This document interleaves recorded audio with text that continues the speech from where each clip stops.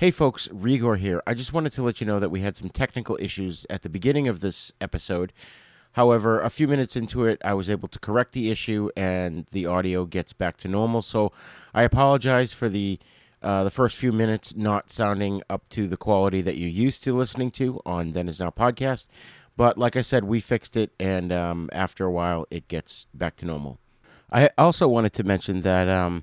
So I've had basically a busy June and July, and I switched careers, and we talk about it on the show. So I apologize for the last few episodes being so delayed, and I also apologize to our guests for the next 3 episodes because we had promised them these episodes would be out sooner. They had sort of had time constraints on the things they were promoting, and it just didn't happen. These episodes were supposed to go out in the middle of July.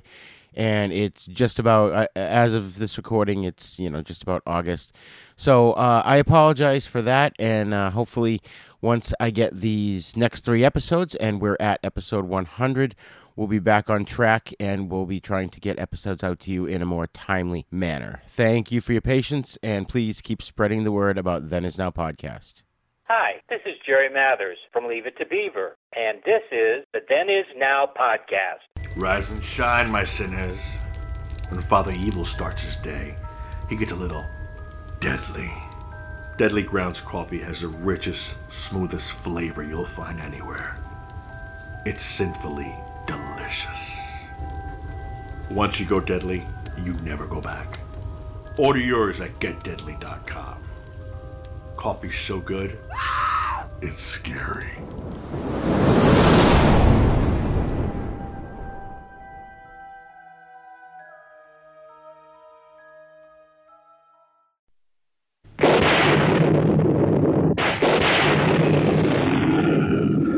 What kind of a sick school is this? Uh-oh, don't go!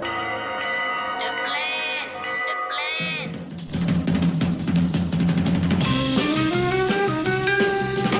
Strange things are afoot at the Circle K. You're gonna need a bigger boat. Surely you can't be serious. I am serious, and don't call me Shirley. You got spunk. I hate spunk. Danger, Will Robinson. Danger. Oh, righty then. How you doing? Back off, man. I'm a scientist. Don't make me angry. You wouldn't like me when I'm angry. Say hello to my little friend. I love the smell of napalm in the morning. What are you people? On dope? Stop whining. I got a crap on deck that can choke a donkey. Who is your daddy? I'm sorry, but all questions must be submitted in writing. I'm sorry, Dave. I'm afraid I can't do that. Can I do that? I'll be back. A dynamite! Show me the money! Don't! Up your nose with your rubber hose. A what? I'm sailing! I'm sailing! Groovy. You want the moon? Just say the word and I'll throw a lasso around it and pull it down. Love means never having to say you're sorry. Is looking at you, kid. We got no food, we got no jobs, our pets' heads are falling off! Come to the coast and get together, have a few laughs. Hear that, Elizabeth? I'm coming to join you, honey. I'm not a doctor, but I play one on TV. I love it when a plan comes together. What we do is if we need that extra push over the cliff, you know what we do? Put it up to 11. 11, exactly. One louder. Why don't you just make 10 louder and make 10 be the top number and make that a little louder? These go to 11. We're on a mission from God.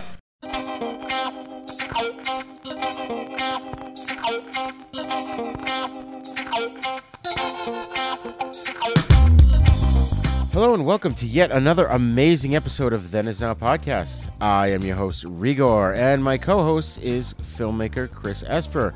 He's once again with me tonight. How's things, Chris? Things are busier than ever, but always glad to be doing these shows. Nice little break from the status quo. Yeah, exactly. So bring us up to speed on some of the stuff you've been working on, You do so many interesting things, and you're so damn humble. You don't talk about it. You're like, I work. Well, I'm like, what do you do? It's a job for me. No, but So these days I'm working for A&E as a assistant editor, working for the TV show Living Smaller. It's on every Saturday at 12. You won't see my work on there because I work for other people who whose work is seen on the screen, but nonetheless, it's great to be part of it. The humbleness comes out again. But yeah, no, I'm part of it. It's a lot of fun. So I did that show. I guess something else I work on I did work on. It's really cool. Is I did a couple of comedy specials for Netflix for the past few months. I worked on Pete Davidson and Best Friends. That was the latest one. That's now on Netflix, as well as David Spade's special, Nothing Personal. I also helped on. I didn't get credit for it, but I did a little bit of work on the Norm Macdonald special, where he was basically recording in front of his computer. And this is like a few months before he passed away. Oh, wow. So it was like sitting on a flash drive somewhere, and then his wife discovered it, and they had like a round table with like Adam Sandler and David Spade, David Letterman, Dave Chappelle. Well, that's a lot of Daves, I just realized. and Molly Shannon, and they're just like watching the special. They're talking about Norm Macdonald, and I saw yesterday got nominated for an Emmy, so I'm like, oh, that's pretty cool, to be associated with something like that. So yeah, that's pretty. So yeah, that's been my life lately. Plus, just still trying to stay creative with writing my feature and just working on other productions as a cinematographer. So yeah, a lot of exciting things. That's awesome. Yeah, I got some exciting things going on too. I can't recall if I mentioned it on last episode, so folks, if I'm repeating myself, I apologize. But as of this recording, today is July 14th of 2022, and tomorrow is my last day at my old job as director of audiovisual for an AV company at a local Maine hotel. And I've been doing AV off and on for like 30 years, and I'm so done with it. I was telling a buddy of mine the other day that my inner Danny Glover was saying to me, "I'm too old for this shit." Well played. I'm super stoked. Oh, thank you.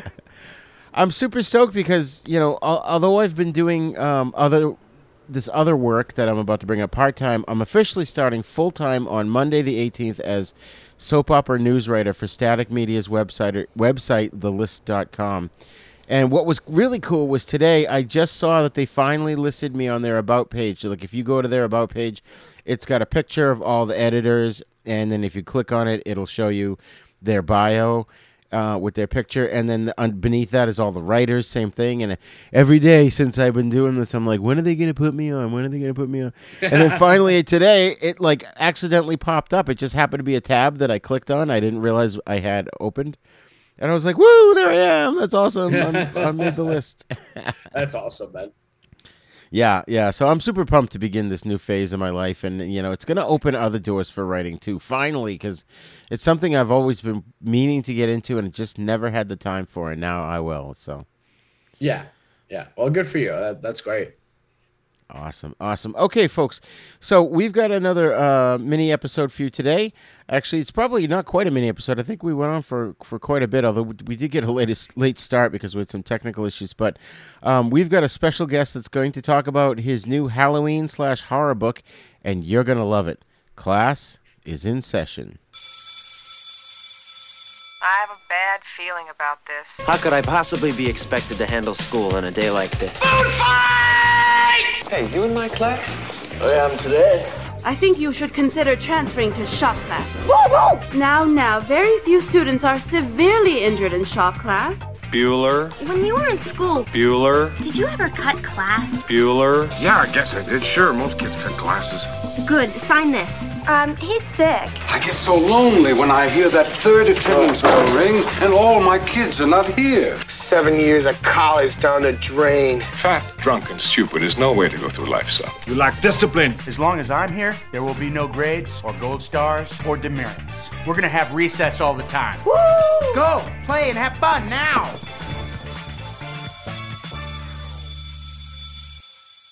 Okay, folks, our guest today is a guy who's got many irons in the fire. He's the proprietor of Chateau Grrr. One of his passions is uniting like-minded horror and Halloween small business owners. His latest project is a Kickstarter campaign for a fun horror project that's helping the Children's Hospital. It's a book of horror poems called Poems of Grave Importance, with great art from around the world. Kickstarter incentives include posters signed by horror greats like John Waters, Larry Cohen, Tippi Hedren, Julie Adams, Brink Stevens, and more. And we're going to talk about all that today. So, ladies and gentlemen, please welcome the crypt kicker himself, Chad Hawks. Roger, thank you. And Chris, Roger, both thank you for having me on the show. That was the best. I hope you can hear my smile. That was a beautiful intro. Yes. Awesome. Thank you. We're so glad to have you here. You know, our mutual friend Eric Eichelberger connected us, so a shout out to Eric and his documentary, Exploit This. Looking forward to when he's done with that. Absolutely. Yeah. And Awesome. While we're waiting on that one, we've got Poems of Grave Importance up on deck, as you mentioned, and it is a book of macabre horror poetry. It's as if you were to take Tales from the Crypt and just condense it down into some crazy, wild horror poetry. We've got the horror poems accompanied by illustrations contributed and created by just a bevy of amazing artists. And some of those, I'm sure you know some of these names. They're not unknowns. We have Hilary Barta, who has worked on Simpsons Treehouse of Terror comic book, the nice. SpongeBob series, Garbage Pail Kids, I.B. Trav, who's done a ton of Scooby-Doo horror movie mashups, as well as just some really fun odes to horror in the illustration world. And Mitch O'Connell, who is the king of pop art. He's done some work with Heavy Metal Magazine, Rolling Stone, done some work on Doctor Strange. We just have such an enormous amount of talent who have been willing to contribute to this book so that we can bring the world some great horror poetry and something to carry in your dark gothy basket when you visit the cemetery, and something to read on those sunny days under your parasol. Nice. I just wanted to take a step back for a bit here, because in our email correspondence when we were setting up this recording date, you had asked me, and I didn't notice it. I apologize. I didn't notice it till today. You asked me, how Chris and I sort of got onto the unique path of podcasting, and I apologize for not seeing that sooner. And I will answer that, but I want to ask you first about your journey and how you got to where you are now. Sure. Well, let's see. It goes back. I was a vampire for Halloween from the beginning of memory. And at some point when I hit adulthood, I just decided, you know what? I love Halloween. I love the dark, the macabre. And so that became a side passion as I was working corporate jobs. And I moved to Chicago at some point, call it 20 years ago, and met that core Midwest horror group that exists there. And it just nothing like I'd ever known on the West Coast here in the Pacific Northwest. Seattle had a lot of things going for it growing up, but horror just did not seem to be one of them. And that was the time when I really wanted to fulfill my dream of having some kind of catch-all for Halloween and horror films and crafting projects, costuming projects, just anything that somebody might find fascinating about the world of horror and Halloween in one website. And so I actually quit my job and spent the entirety of my 401k on this website that unfortunately is now defunct. Yeah, during the pandemic, I wasn't getting the notices. It wasn't top priority. And so it's disappeared all except Wayback Time Machine. I was just gonna say, yeah, you could probably go there and find some of your pages. Yeah, remnants of it exist there, but I was a Flash animator as well as just a tinkerer programmer, and so had made a ton of fun, twisted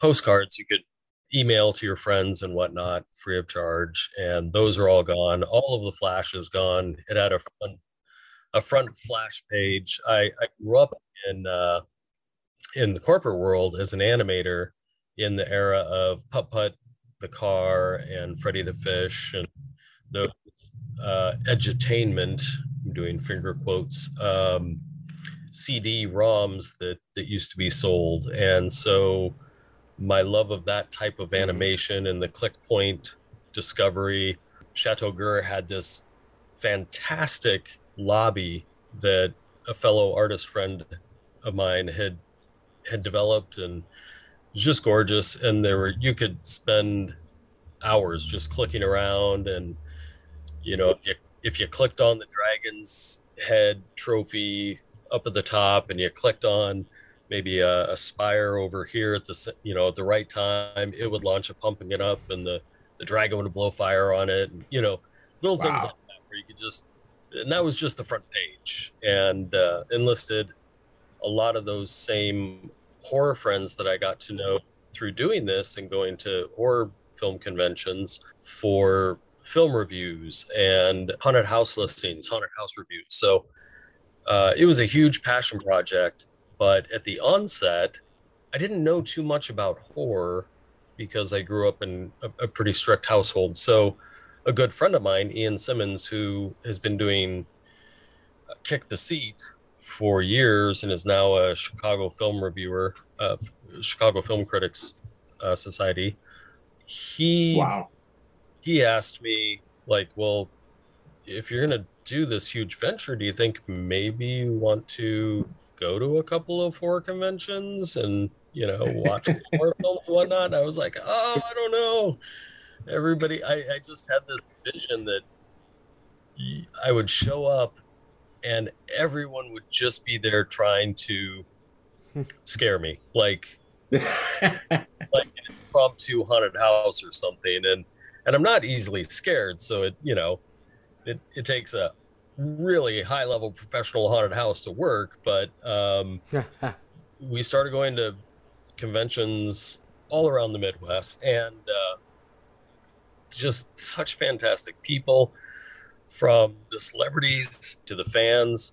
Just made so many connections and so many friends. And that was where, looking around at the different endeavors that everyone was doing, like, oh my God, you're trying to do this film, or you're trying to get this haunted house started, and you're looking for actors or whatever it was. It's like, I know somebody from this circle. Let me introduce you to these people in this circle. And that culminated in an event I called the Kings and Queens of Horror and Halloween.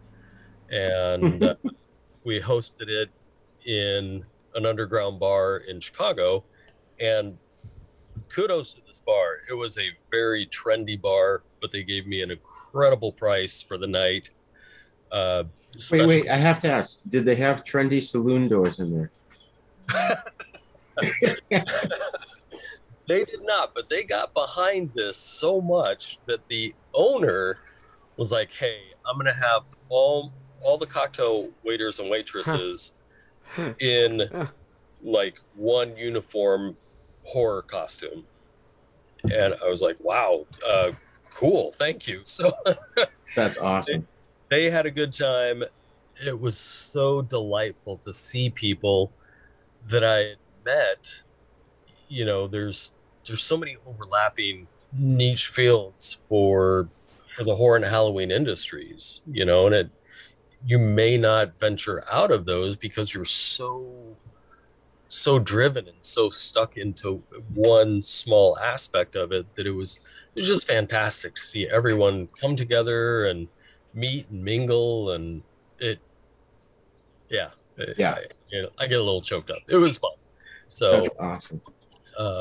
yeah, that's a little about where I come from.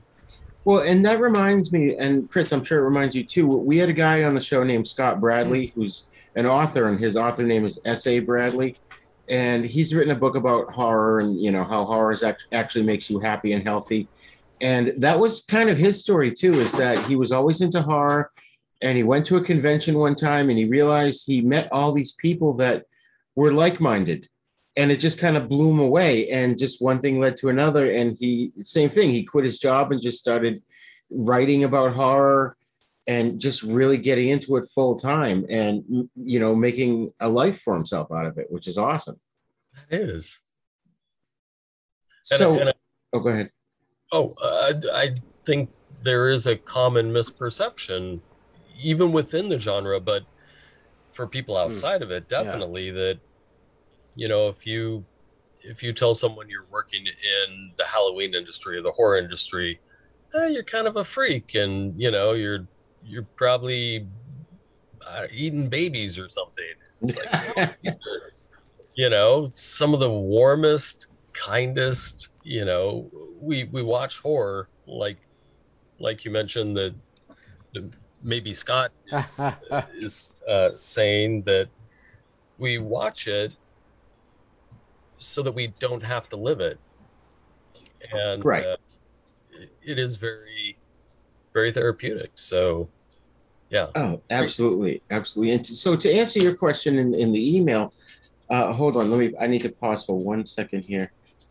Okay, Audition is finally up and running. So, to answer your question from the email, for me, and I've told the story on the show a couple times here now, so I'm not going to go over it again, but basically 1972, I have a vivid memory of being in the backseat of my parents' car seeing an Amicus anthology film called Asylum. And I have vivid memories of scenes from that, and that just kind of stuck with me. And my parents were always into horror, so we saw practically every horror movie that was out. In fact, I do a lot of research on the side, looking up old movie ads from, when you could go to the newspaper and look up when, what's playing at what time, and they would have, posters, like tiny versions of movie art in the newspaper. And I'd see movies now lately, and I'm like, wait a minute, I saw that. Why did my parents take me to see that? What the heck? So it's just funny. But so horror has always been with me. I grew up with a whole generation of us grew up watching, whether it be something like we had in Boston, which was Creature Double Feature, which was two horror movies every Saturday afternoon with an announcer, or you had a horror host. And, we did a big discussion about this recently, that a whole generation of kids grew up pretty much watching the same show, even though it wasn't on a network and it wasn't the exact same show on every network. Every market had their own way of presenting these films. And, and that's the thing for me is that got me into horror. And, I started up a horror TV channel back in the late 90s, and it was still too soon because it was like we would still be broadcasting from satellite, had everything lined up, and then the investors got cold feet and pulled out. So I switched gears and I started up a cable access show called Then Is Now because I wanted to talk about, pop culture of the past. One of the things for me is with my kids is that ever since they were born back in the early 2000s, I made sure they knew who Fonzie was. They knew Star Trek. They knew all this stuff, horror movies, science fiction, everything, because I felt like I needed to bring them up to speed on all the cool stuff they missed out on. And so that's how I kind of still feel today, and that's why the podcast we're doing it today, at least for me, is I feel like there's a lot of stuff that needs to be talked about that these kids today don't remember. I mean, thankfully, you're starting to see Generation Z or whatever the next generation is, they're showing an interest in like vinyl records. They're showing an interest in older movies, which they weren't doing. For me, I noticed after about 1990, when Frank Sinatra died, I forget what year that was, people just started to forget about all the old actors and singers and the music and movies that came before it. And with a few exceptions, you get your Star Wars, your Jaws, those will always live on, but a lot of them that should be remembered aren't. And so that's what we're trying to do with this show is, basically helping folks introduce the young people in their lives to all the cool stuff they missed out on. So that's sort of where I'm at here. Chris? So the path to horror in general, or doing this podcast, or like what? A little of both. A little of both? Okay. Yeah. So I didn't really begin my childhood really as a horror buff. I was just more being just a general movie buff, I guess. I grew up in the born in late 80s and then grew up in the 90s. So most of my love for movies came from the video store, which is like a relic right now, and something I seriously miss. No, really. Oh, yeah. Like, Netflix just, I love Netflix, but it doesn't do it for me the same way. There's that there's that communal aspect that's sorely missed. But I certainly do have, in terms of horror, certainly have vivid memories of walking into a video store, browsing the shelves. The thing that always sold me on what to rent was the cover. I think everyone says the same thing, but it's true. You saw that VHS cover with that custom painted art. There's just nothing like it. And so, but in terms of horror, I can remember passing by the shelves, seeing very specific covers. Some of them would actually even give me the creeps. I remember just like looking at them and be like, oh, I don't know if I want to see that,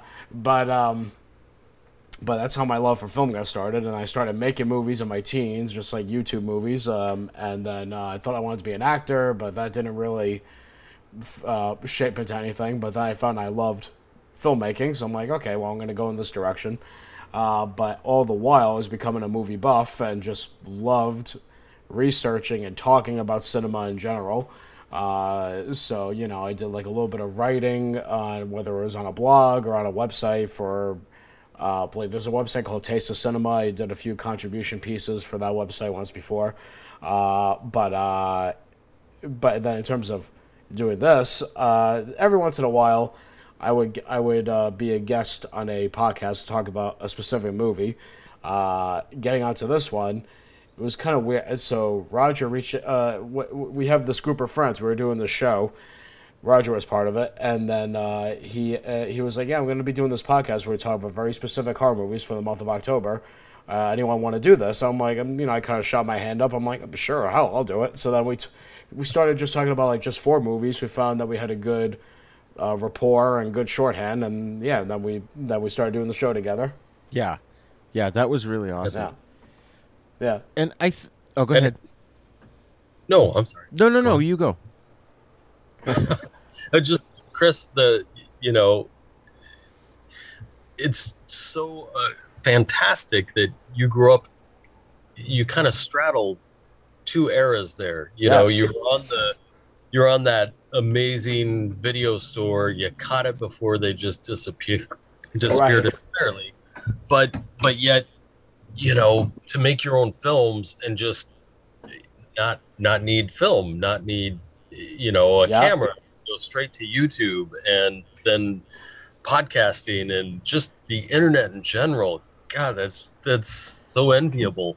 And it's funny. I was just joking the other day because one of my friends, she sent me a text and she goes, "Oh, I'm watching You've Got Mail," and I go, "Oh," I go, "Wow." I feel old when I think about that movie because. First of all, I must have been at least 8 years old when that movie came out, or 9, whatever. But beyond that, that was still at a time when you had dial-up in your home, and you couldn't be on the phone, you couldn't be on the internet at the same time. So my sister's screaming at me, "Chris, get off the computer! I'm on the phone." I'm like, no, I gotta get on the computer, and it wasn't for anything important. I just wanted to go on IMDb to look up an old movie. That's all I was doing on AOL. I was just looking up old movies, like finding out who directed this, who wrote this, But I mean, that's what you did back then, and so I mean, it's funny. I always say that I kind of wish I was born at a bit of a earlier period to experience more of like the things that Roger talks about, going to doing like the drive-ins or those sort of things, but yet I have such nostalgia for it, even though I wasn't around for it, that it almost feels like I was, because I have such an appreciation for it. So yeah, no, absolutely, I do sort of tread, my generation does sort of tread this like weird line of like being part of the old school, going into the new, it's really strange. Yeah, and it's really sad because my kids have a vague recollection of going to the video store because we would go there and rent PS2 games and, movies and stuff, and it was right after everything had sort of switched over from VHS to DVD. So it's too bad. I mean, it's kind of good, I guess, that they did have some experience, but it's too bad that it's so vague for them. Yeah, no, it's true. But how do you feel that the technology has altered horror in the last, call it 20 years? Well, personally, I think it's made it more difficult. I think that these kids today, they don't know where to start, where to begin. That's part of the reason. I mean, obviously this show is mainly about pop culture, but we do have a major horror slant to it. And also our other show, The Fright Lounge, it's for newbies as well as seasoned horror vets because, nobody knows where to begin. You've got like 20,000 streaming services. Just for example, Tubi, I find all kinds of awesome 70s horror movies on Tubi that some of which I've never heard of. But I kind of know where to look and what to look for, and if I don't, I Google it. But the kids today, they don't know where to begin, and that's one of the things Chris and I have done on the show here is we started up, if you want to help someone get into horror, where do you start? So our method was you start, at least I based it on my experience growing up, you start with the old Universal classics. And so we reviewed a whole bunch of the major Universal films in through the 1950s. We're still in the 50s now. We're doing stuff. But little by little, we're talking about these films. And when we started it, we were like, explain to them what black and white is. Explain to them why there's no color, Right. Yeah. But to even have to explain that, it's like, wow, what a concept. Right. They even have to explain. Yeah, no, you know what? There was a time when there was no such thing as video, and certainly there was no such thing as color film at that time. It was still very primitive. I remember almost 20 years ago when I was married to my first wife, and we had some friends over, and they had a little girl, and I was watching an old black and white movie. I forget what it was, and she walks over to the TV, and she goes, "Why is it like that?" I go, look. I go, like what? And she couldn't articulate. And I go, oh, you mean there's no color? And she's like, yeah. Is that why she's your ex-wife? No. This was a friend of ours, a friend's kid. No, I'm kidding. Hello, this is Rod Barnett. I'm the host of The Bloody Pit, the podcast that examines films from across the decades. On The Bloody Pit, we have several ongoing series of shows within the show focused on specific things in genre cinema that I and my co-hosts find fascinating. There's a long-running series focused on Italian maestro Antonio Margheriti's films from the 1960s all the way up through 1990. There's an on-again, off-again series focused on 1970s science fiction films. There's an in-depth look at the Western movies that William Castle made before he struck out on his own and became the horror auteur that we know and love. A look at the classic Coffin Joe films from Brazil. And our long-term project to look at every Universal horror film made in the 1940s. That's a long project, people. It's going to take us a long time. Sprinkled in amongst those are various other episodes focused on other stranger areas of cinema, like Lucio Fulci, Dario Argento, and even some obscure British crime films from time to time. So join me and my rotating crew of co-hosts as we examine the stranger side of cinema through an exploitation lens. Except when we don't? Yeah, you never really know exactly what to expect on The Bloody Pit. So join me for The Bloody Pit.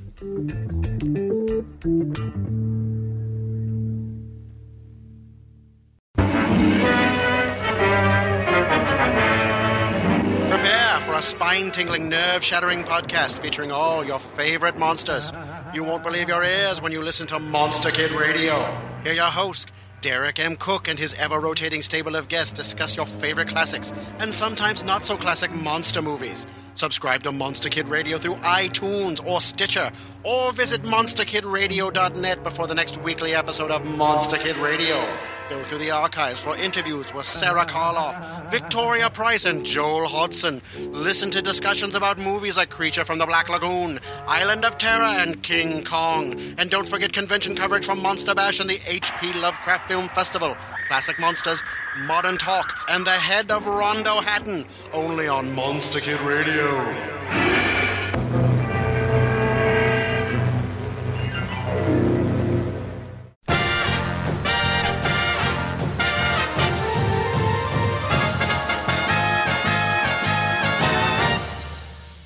Shark Bites Podcast. It's the greatest show in history. From the Dorkening Network, hosted by a nerd who's named Patsy. From movie reviews to tips on surviving the coronavirus, Shark Bites has it all. Follow us on Facebook and suggest topics at sharkbitespod@gmail.com. Available on iTunes, Stitcher, Spotify, and wherever you get your favorite podcasts. Are you a lifelong fan of General Hospital?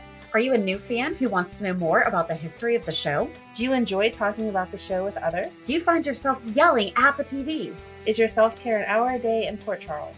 If so, we invite you to join hosts Amanda Kimmel and Shannon Coach at the place where all the hidden conversations take place and secrets are revealed. Meet us at Pier 54, a General Hospital fan podcast.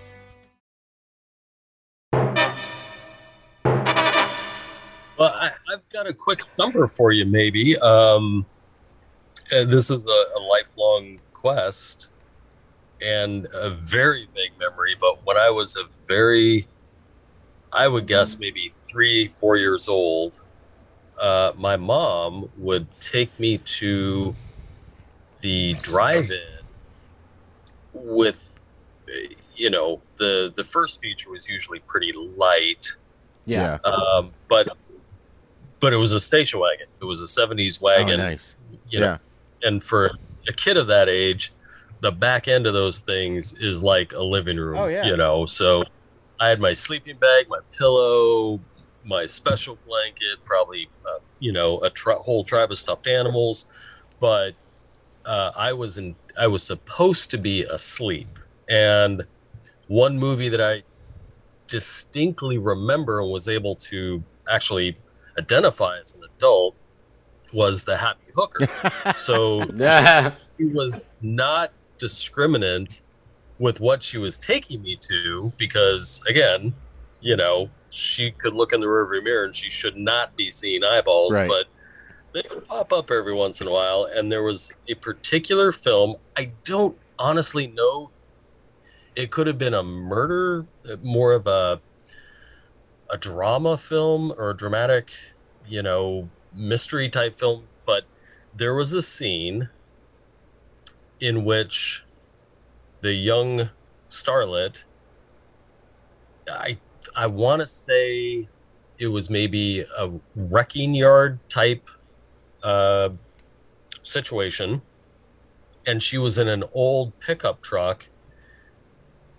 The kind, like I would say 60s and earlier, where they were frequently stuffed with straw. And she was in the driver's seat and looked down and noticed something like in a hole in the seat and started kind of moving the hair around. And there was a body in the pickup seat.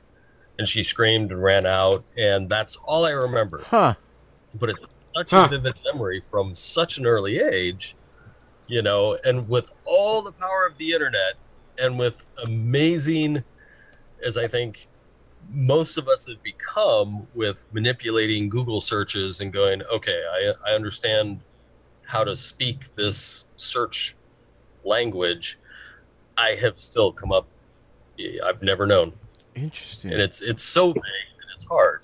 So right. In your want, have you happened to see anything similar to that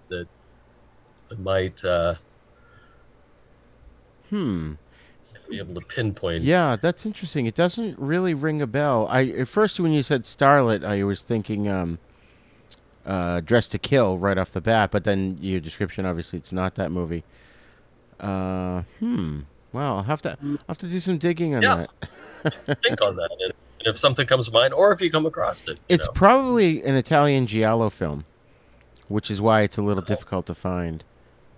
It could be, yeah, and good drive-in fare. Oh, yeah, absolutely. I mean, we still go to the drive-in. In fact, all of 2020, when everything else was closed, the drive-ins were open, so it was great for us because we love going there anyways. Oh, that's so fantastic. And you know, the pandemic hit its time where, from what I had seen and what I was reading at the time, was that most drive-ins were struggling, and you know, we lost a lot of our drive-ins and all the poplar trees that would line a drive-in classically, you know, and identify it as like, oh, that's the natural border. So as you're driving by, you can't watch the movie. Yeah. A lot of them in Washington had closed down. And so I think that social distancing was actually a boon for a lot of those struggling drive-ins.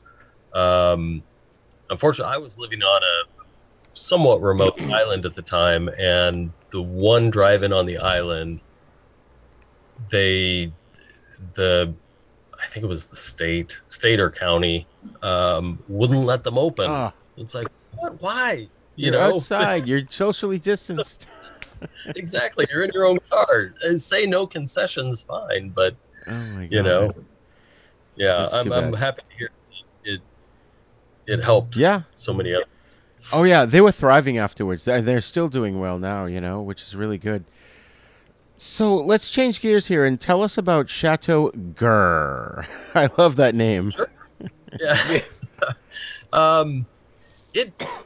It was ambitious, and it really was meant to be, you know, any aspect of horror Halloween that you were into. It was meant to be a place where you could go and just discover and meet new people. There was a social back end. You could have your profile. Had it continued, had I, you know, had the funds, I think, what was it built on? It was built on something at the time. The name escapes me now. It wasn't Ruby on Rails, but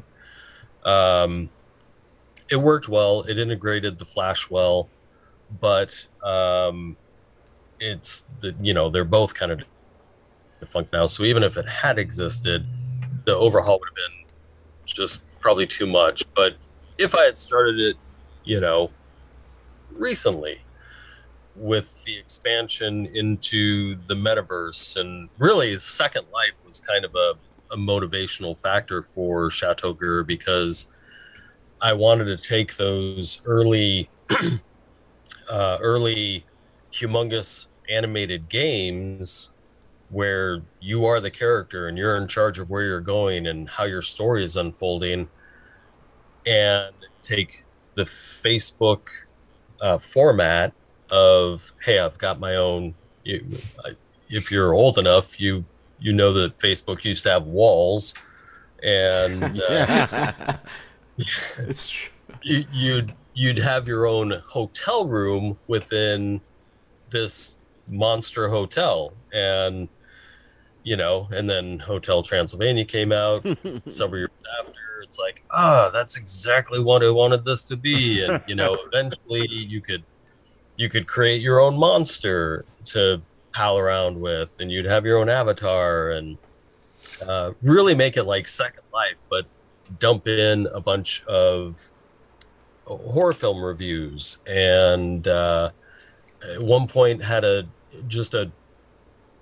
delightful guy who I didn't know him in person. We met through the internet. I had put a call out for, hey, I need someone to be basically an advice columnist, but I need some sort of horror slant. You know, this horror Halloween website. I want people to be able to write in with questions, and you answer them from this persona. He was like, done.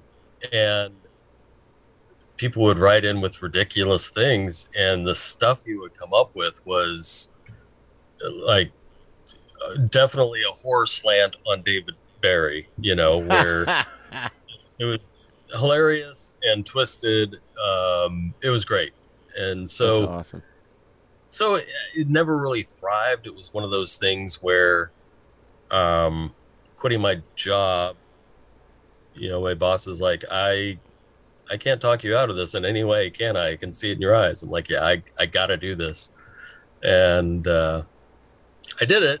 It was built, but it cost me everything. And now there's very little to see. So it's a fond memory. Wow. There's some awesome working files.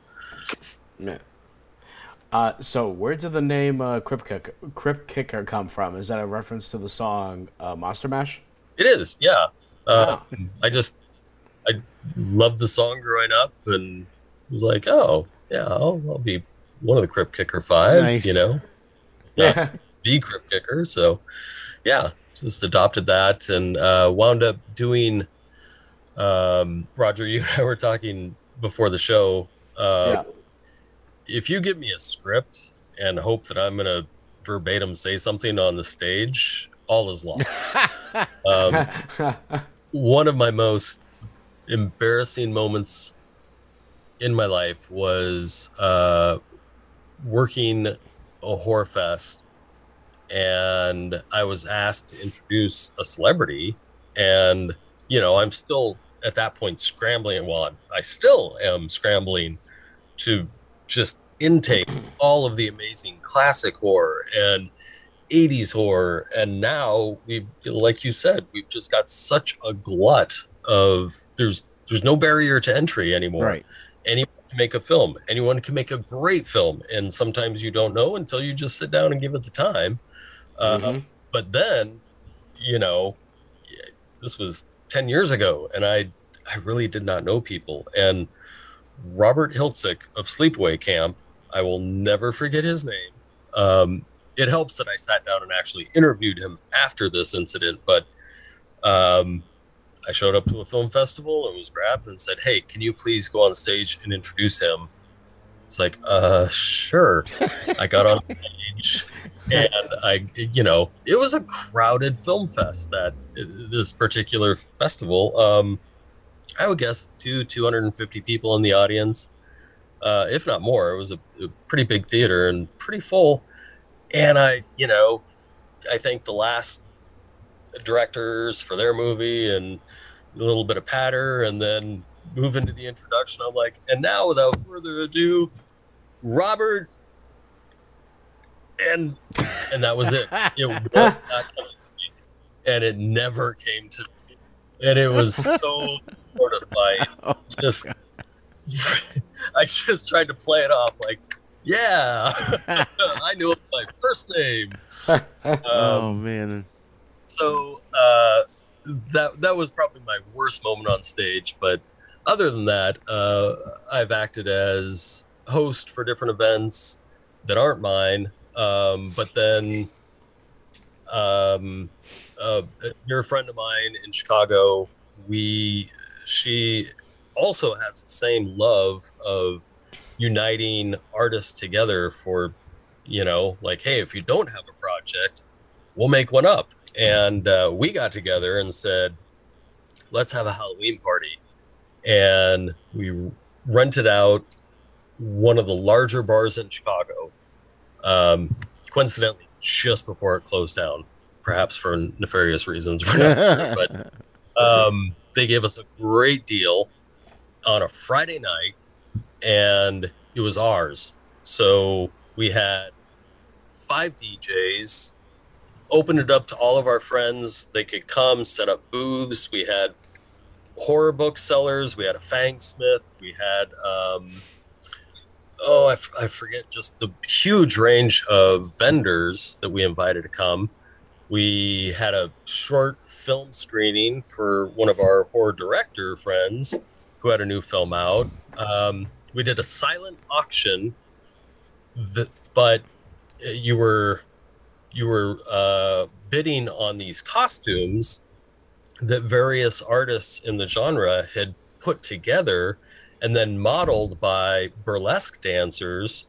So, I mean, just the amount of talent and artwork that went into the entertainment throughout the night was staggering and just uplifting. You know, Wow. It was fantastic. So Yeah. that was probably the pinnacle of, you know, how I kept a day job throughout that. It took 6 solid months of daily, you know, organizing, planning, paperwork, communicating to people, getting everything together. But I just thrive on it. So with this Kickstarter, I get the same joy out of being able to deliver this wonderful book of horror poetry, and I get my Excel kicks on the back end, and on the front end, all of our supporters, they're getting fantastic things. And you know, one of my joys is a Kickstarter should be cumulative. You know, if you're going for the $50 tier, well, that should include everything up to the $50 Right, tier. right. So organizing that and the behind the scenes costs, keeping those at just bare minimum so that we can just send people a ton of fun stuff. That's my passion. Nice. That's And you've got a lot of big names that you got to contribute to this. How did you get them? Just calling, talking, asking.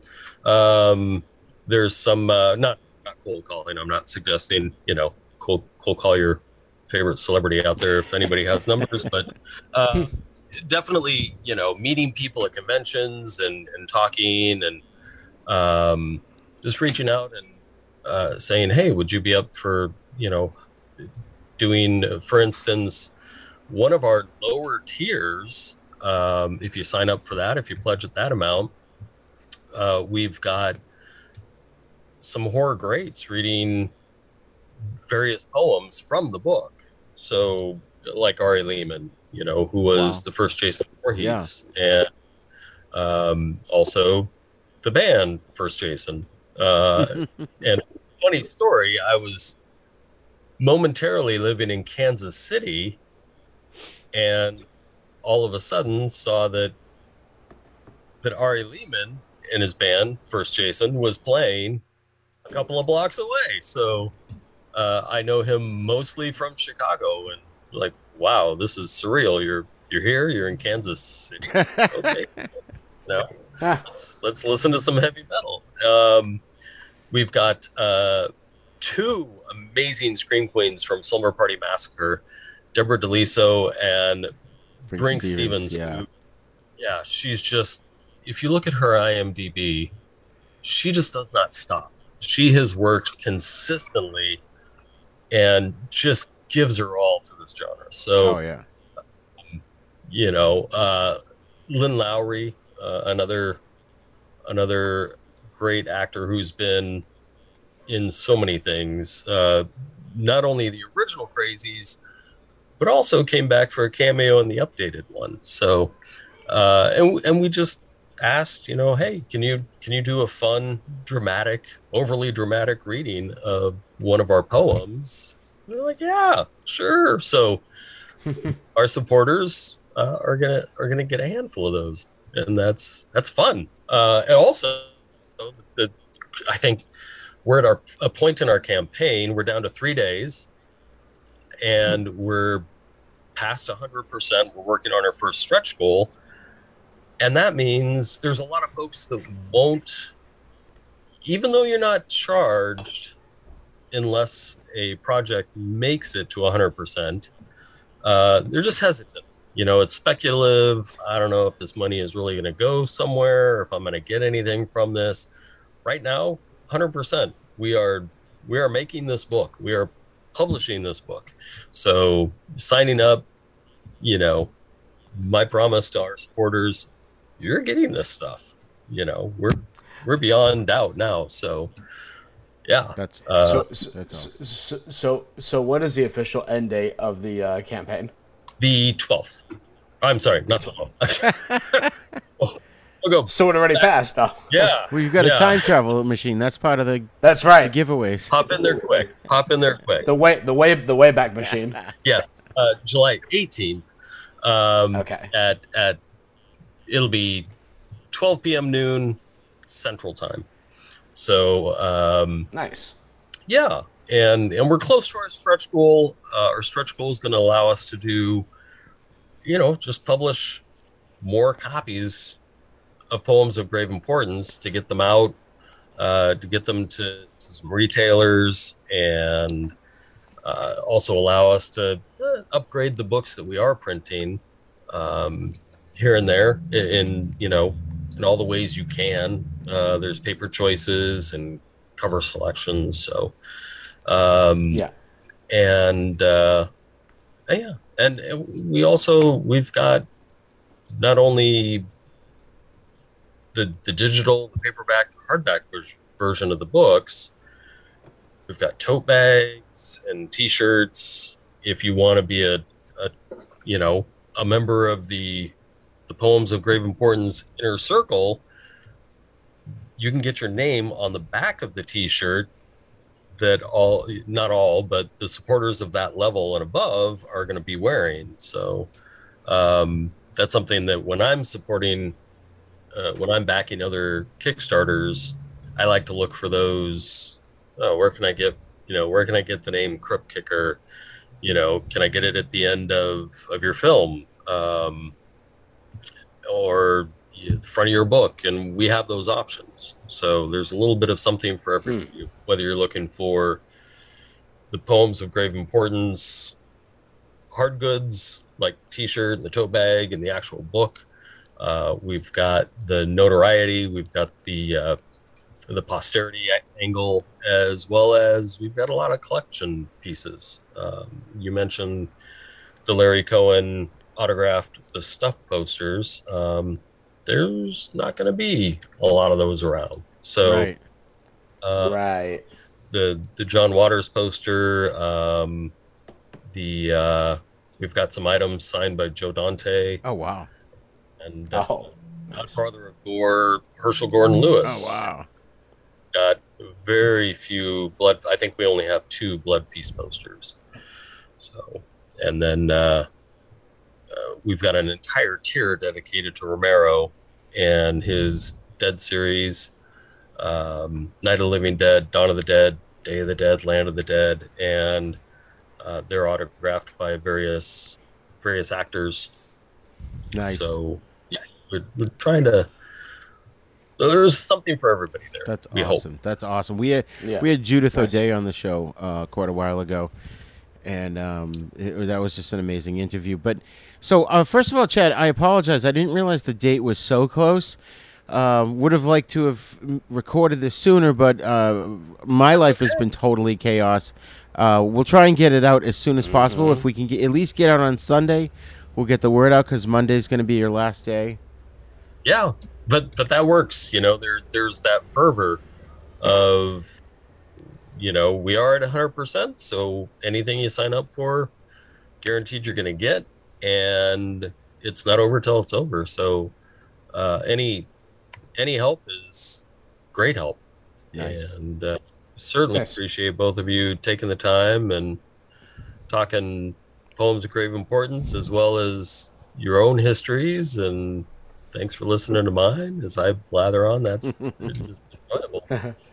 So where can listeners find you and Poems of Grave Importance online? Poems of Grave Importance, if you head to Kickstarter, just put in Poems of Grave Importance. It is one of the projects that Kickstarter is deemed a project we love, so it's easy to find. Nice. You can. I have a link tree if anybody's interested in maybe a future project or something, and that's whatever link tree. I think it's linktree.tr. Let me pop. I might have it right here. Actually, hold on. It's linktr.ee/the Crypt Kicker. That is it. Thank you. That's one. And we'll put all these links in the show notes too, so folks can find you. All right, cool. Thank you. Awesome. So, Chad, thanks for coming on the show, man. It was great. It was fun dishing about horror movies. And, one thing, I was kind of glad that you had asked me that question of how I got on the path, because that's what we always ask the guests, too. But it's interesting when you think about it, how all three of us, all the decisions we made in our life got us to this point for some reason.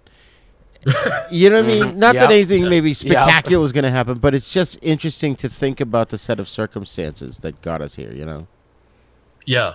When you think about it, it's the butterfly effect. Yep. And to be here in this moment talking to the two of you, it's just fantastic. More connections. Yeah, that's it. And speaking of which, you have an open invitation to come on anytime you want. If you've got new projects you want to promote, or if you just want to come on and just discuss horror in general or a specific movie or franchise, you are more than welcome to. Just reach out to me if you get an idea and say, "Hey, man, can I come on and talk about this?" And we'll do it, man. Heck yeah! Thank you. Awesome. Awesome. Well, thanks again for coming on the show. Roger, Chris, thank you very much. Take care. Take care. Oh man, that was a fun interview, huh? No, it definitely was. He, I really enjoyed listening to everything he was saying about the mission behind what he's doing and where it all stems from. And we talked about journeys a lot, and I thought that was really cool to hear his and how he had interest in hearing our journeys. So I thought that was really neat. It was neat. It was kind of a change of pace for us, which was kind of cool and gives the audience a little bit more insight into where you and I come from, right, in terms of what we're doing here. And yeah, I thought it was great. It did, like I said, it did remind me of Scott Bradley, which tells me that we're not the only ones out there. There are other people that are having these experiences, and I don't mean like a near-death experience. I mean, these finding something, whether it be horror movies or it could be any genre or any kind of thing that you're into, but when you find those group of people that you can relate to, I think that's key to survival in society, Oh, sure. I mean, you always hear the stories about, for example, how some of the filmmakers that we know today who grew up in the late 70s, early 80s, and they grew up reading, some of these like movie making magazines, and they were very, very specific, but no one else around them, they didn't know anyone else around them that was into that kind of thing. And then when they went to conventions or whatever, they found their circle. And I think that's ultimately what it comes down to, is you find the people that are within, I guess, like that peer system of like, oh, well, we like the same things, as uncommon as it is. You find the people that like the same things. I think ultimately that's what it comes down to. Exactly. Like for me, if say the wife and I, we meet another couple and we've become friends with them a little bit, and I go to talk to the guy, and he's all into sports and fishing. I'm like, I don't know what the hell to say. Right. I'm not into those things. Do you watch General Hospital? Do you watch horror movies? No? Well, then I'll talk to you later. Yeah, no, I'm in the same boat. I'm like, nope. No, you talk to me about sports. I couldn't tell you I watch a football game. I don't know what the hell's going on. I really don't. Right. I same thing. It's just a bunch of guys that clash into each other, and then it stops for about 10 minutes. Then they all crash into each other, and then it stops for 10 minutes. Where is the enjoyment in that? I'll never forget a buddy of mine. I'm going off on a bit of a side story here, but a buddy of mine was writing a script, and he doesn't know sports either, but he was writing the script. He had a scene that takes place at a baseball game. Instead of writing what the play was in the script, he just puts a player does something. I'm like, perfect. That's awesome.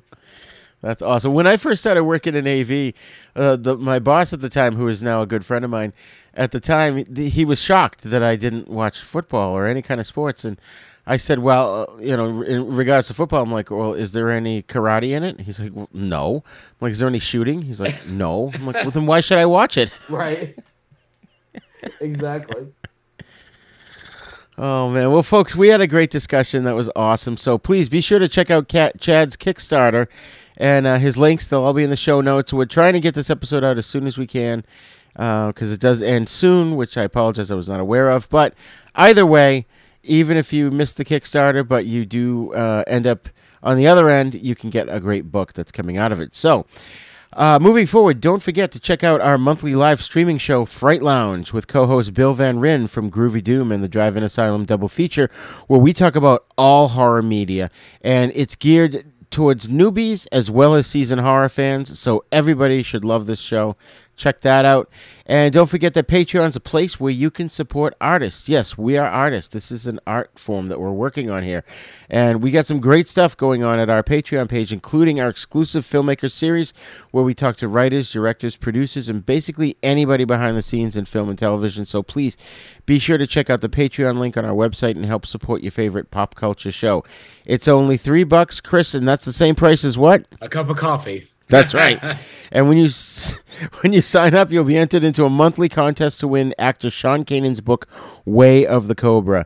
And just a reminder for those who don't know, he played the villain Mike Barnes in Karate Kid 3, as well as AJ Quartermain on General Hospital, and now he's Deacon Sharp on Bold and the Beautiful and Young and the Restless. So he's got a ton of things going on, and it's a great deal. It's a free book, but it's awesome. It's so amazing. It's actually part of, a lot of what I got out of that book has in part affected my life, and that's how I was able to find this new job and move on. So I highly recommend this book. And, while you're on our site, also check out our TeePublic link to get some cool merch. And we've got, well, it's not really new anymore, but our latest shirt is our Classes in Session design. So, get on there and grab the merch when you can. That's right. And then we also want your feedback. So please email us at thatisnow42@gmail.com.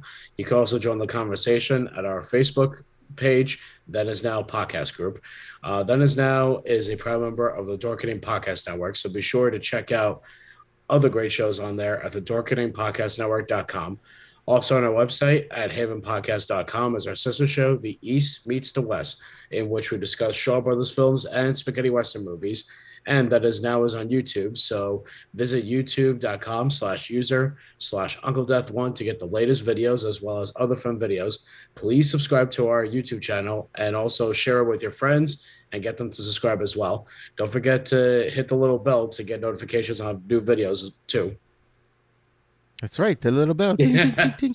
Also, please go wherever you download your podcast from. If you're not listening to them on our website and you've got a podcast app on your phone, go there, and if you're enjoying the show, leave us a great review. 5 stars would be awesome, because what happens is that affects the algorithms when people are searching for podcasts in those apps, and it'll bump us up the list, and more people will be able to find us. And, of course, as we always say, you can find us on all the podcasting apps, especially the big 3, iTunes, Spotify, and Stitcher. Class dismissed.